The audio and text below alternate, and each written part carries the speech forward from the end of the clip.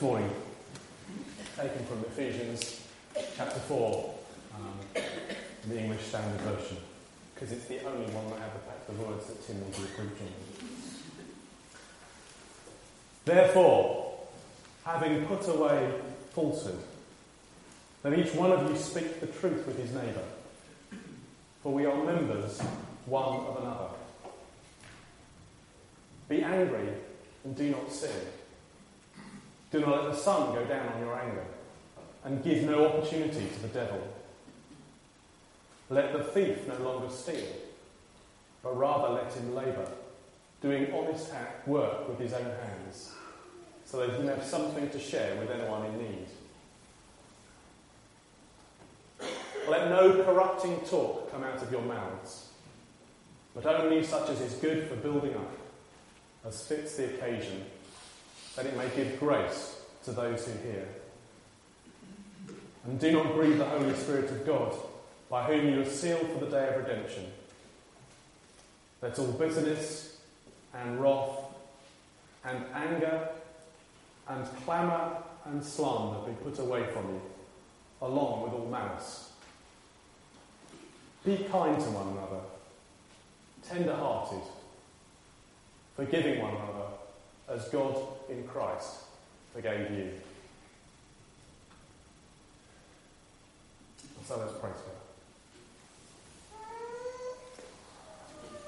Lord Jesus Christ, as your followers, we are called to be people shaped by your example, one that is so much at odds with the accepted lifestyles of today. We confess how easy it is to be drawn into these worldly lifestyles, and we need your constant help to make our behaviour consistent with yours. Forgive us when our words have been less than truthful. Fill us with your Spirit so that we may speak the truth, your truth, at all times.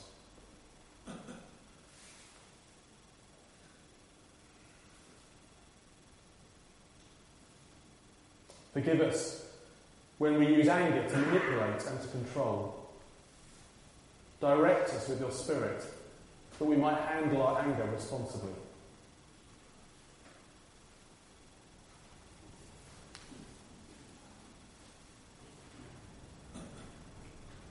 Forgive us when our actions have lacked total integrity.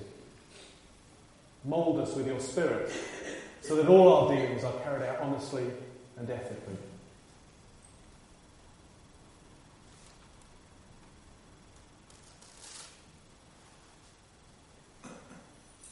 Forgive us when our words have been thoughtless and offhand. Instruct us with your Spirit so that our words truly bring grace to those who hear.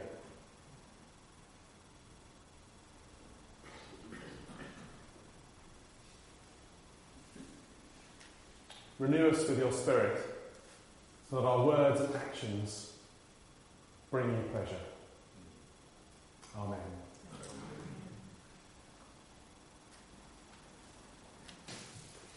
In our morning services, we're following a series on what it means for us to be disciples, embodying God's grace. People who follow Jesus and to live out God's grace in practice by who we are and how we live. How can you tell if someone is full of the grace of God?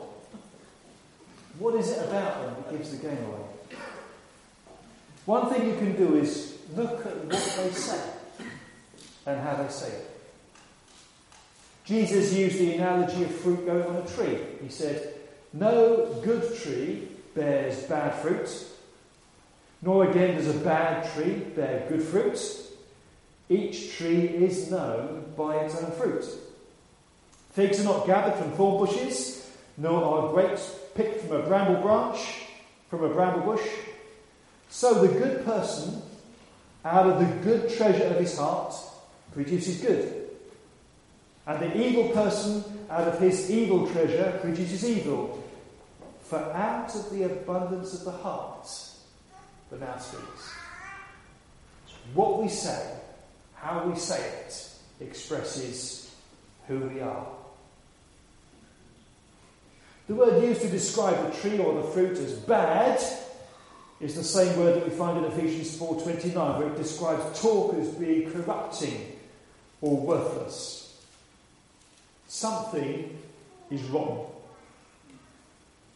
And we have the saying, don't we, that one bad apple ruins the whole barrel or spoils the whole barrel. And you'd have seen this for yourselves.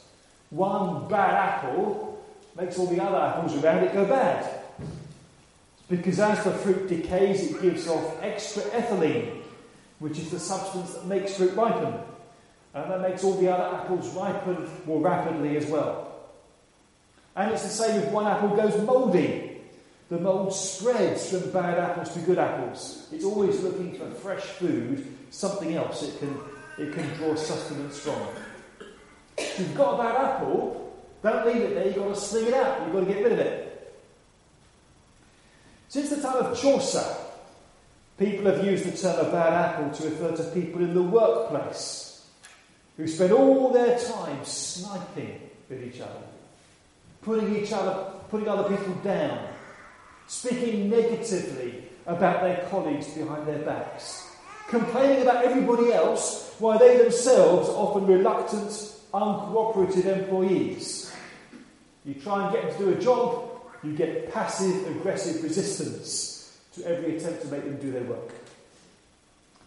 It's in the unfinished cook's tale that a master eventually dismisses a troublesome apprentice when he realises the truth of the saying, well, bet his rotten apple out of the hoard than that it rotty all the remnants. So fareth it by a riotous servant. It's well less harm to let him pace than he shed all the servants in the place. In plain English, you've got a bad employee, get rid of them before they turn everybody else bad as well. How does that work? How do we have that kind of influence on each other? It's because we're social animals. We are constantly influencing others and being influenced by them. And the prime way in which we have contact with each other, we engage with each other, our means of interaction is by verbal communication. The words we use to talk to one another. We are profoundly influenced by what other people say to us and what they say about us. And our own words can have a profound and lasting effect on others, either for good or for ill.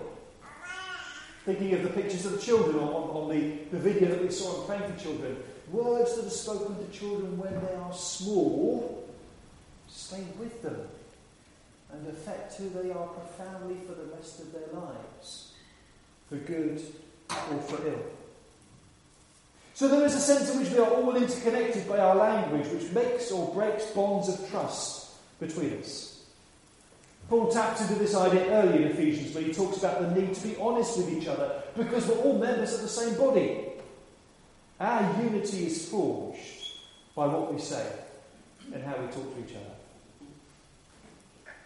And if you're looking to follow Jesus, if you are a disciple of Jesus Christ, you will be very concerned about the impact that your words have on those around you. Because you will be aware that what you say has the capacity to heal or to infect, to do good or to do harm. And as followers of Jesus, we are called at all times to build up those around us. Hazel was good at this. To encourage, to support, to strengthen, to help. We're not to be so wrapped up in our own agenda or our own self-importance that we disregard others when we speak. Don't speak thoughtlessly or carelessly. Remember the impact your words will have on those who hear or overhear what you're saying. Sometimes we're just clumsy. We don't mean to hurt other people. Our words are shallow. We only want to fill an uncomfortable silence with something. So we prattle all kinds of rubbish that we don't really mean, but still don't do good to those who hear it. Sometimes we could be so taken up with what's happening to us and how we feel that we don't pick up on the fact that the person we're talking to isn't in a good place. They need to hear, they need to have someone listen to them with a sympathetic and understanding ear. Sometimes our own levels of stress and anxiety are such that we speak angrily or impatiently to people who've really done nothing to upset us. They just happen to be standing in our emotional firing line. But sometimes, in anger or in a deliberately calculating fashion, we set out to hurt and damage other people by what we say to their face or what we say about them behind their back. Jesus warned we will be held to account for every careless word we utter. For it will be by our words that we will be acquitted, and by our words that we will be condemned. It's out of the fullness of the mouth, out of the fullness of the heart, that the mouth speaks. To avoid rotten language, being abusive to others, mouthing obscenities, being unpleasantly sarcastic, running other people down, ruining their reputations. All that kind of negativity drags other people down as well, and it becomes as infectious as one bad apple, turning the others around it rotten one by one. That's why I went for the English Standard Version, for more than one reason. It's a better translation of the NIV here. The NIV talks about unwholesome talk. Conveys the idea of negativity well enough, but the English Standard Version uses the term corrupting here, which does call to mind the way in which one bad apple infects the others around it. What we hear cannot but affect how we think. That in turn affects how we feel, how we look at other people, what we say, what we do. That's why rumours and gossip are so damaging. They spread as quickly and easily as the coronavirus. And that is why such behaviour has no place within a disciple of Jesus Christ or in the church, which is the body of Christ. So Ephesians 4:29 says, "Let no corrupting talk come out of your mouth. Instead, we are only to say what is good for building others up in accordance with their needs, a degree of sensitivity there. And as the occasion demands, so that our words might benefit or give grace to those who hear." And the most literal translation is that our words might give grace to those who hear us. That can carry the relatively weak sense of doing them good. If what I say gives grace to you, then you feel better for having had that conversation. But one commentator, Marcus Bark, suggests that dialogue is a sacrament. A sacrament in the sense that speech can mediate God's grace. In some schools of thought, a sacrament conveys grace. When you get baptised, when you receive communion, those outward visible acts communicate the real spiritual reality of God's grace to receive them.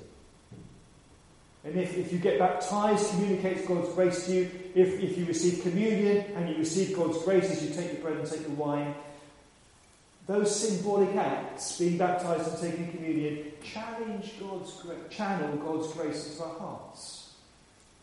And words do the same. Words of truth and love, spoken in the name of Jesus, bring God's grace into someone else's life. Some linguists talk about a performative utterance. The words we speak make a difference. They have an impact. They produce a change. Things are different because we've spoken.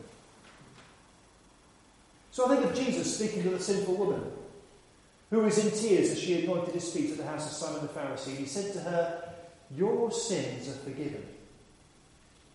And as he said those words, her sins were forgiven. It was a pronouncement of divine forgiveness. And she was a different person as a result of that. That's why those listening wanted to know who on earth he thought he was, making such pronouncements. It's the same with the paralysed man, whose four friends broke open the roof of the house where Jesus was to lower him down through the roof so they could get him to Jesus. When Jesus pronounced his sins forgiven, he did so with an authority that made those who heard him wonder who it was that had the authority to forgive sins in this way. Jesus' words brought grace, God's grace, into the lives of those who heard him. And our words have the capacity to do the same as God's Spirit of grace speaks through us. So we choose our words with love and with care. And it's not just pronouncements of forgiveness that can convey God's grace to people who need it, though Jesus has said we are called to forgive each other in his name. But you may be called to speak words of comfort to someone in the depths of sorrow.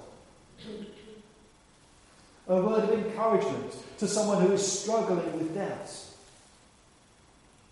Words of good counsel to those who stand at a crossroads in their life and don't know which way to go. Words can make a profound difference. That's not to suggest that we consciously exercise the authority of God on such occasions, so we eyeball the person and say, this is what God is saying to you through me, you better listen carefully. That's not how it works at all.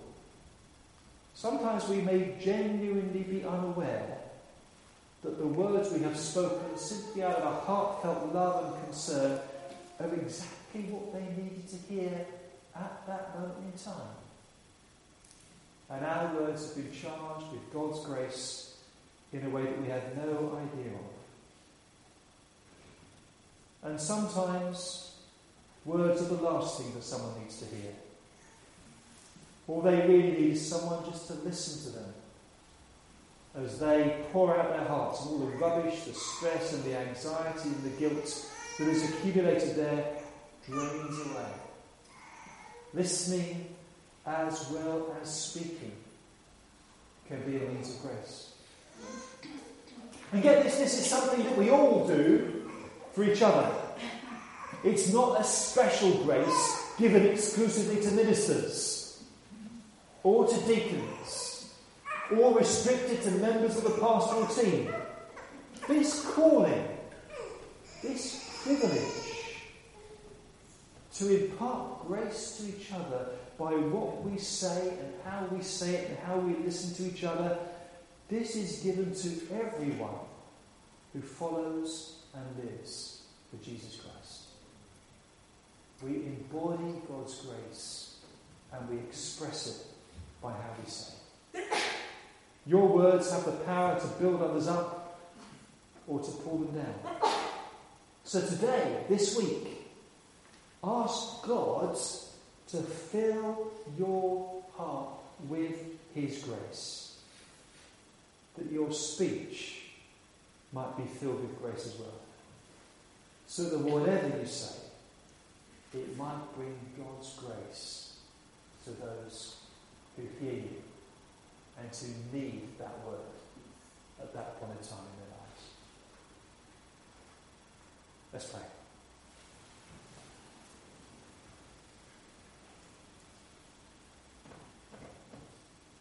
Lord, when words have been spoken to us that have not been words of grace,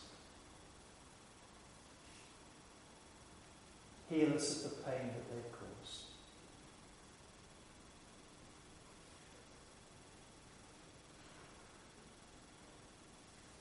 Defend and protect our hearts from the damage that they've brought.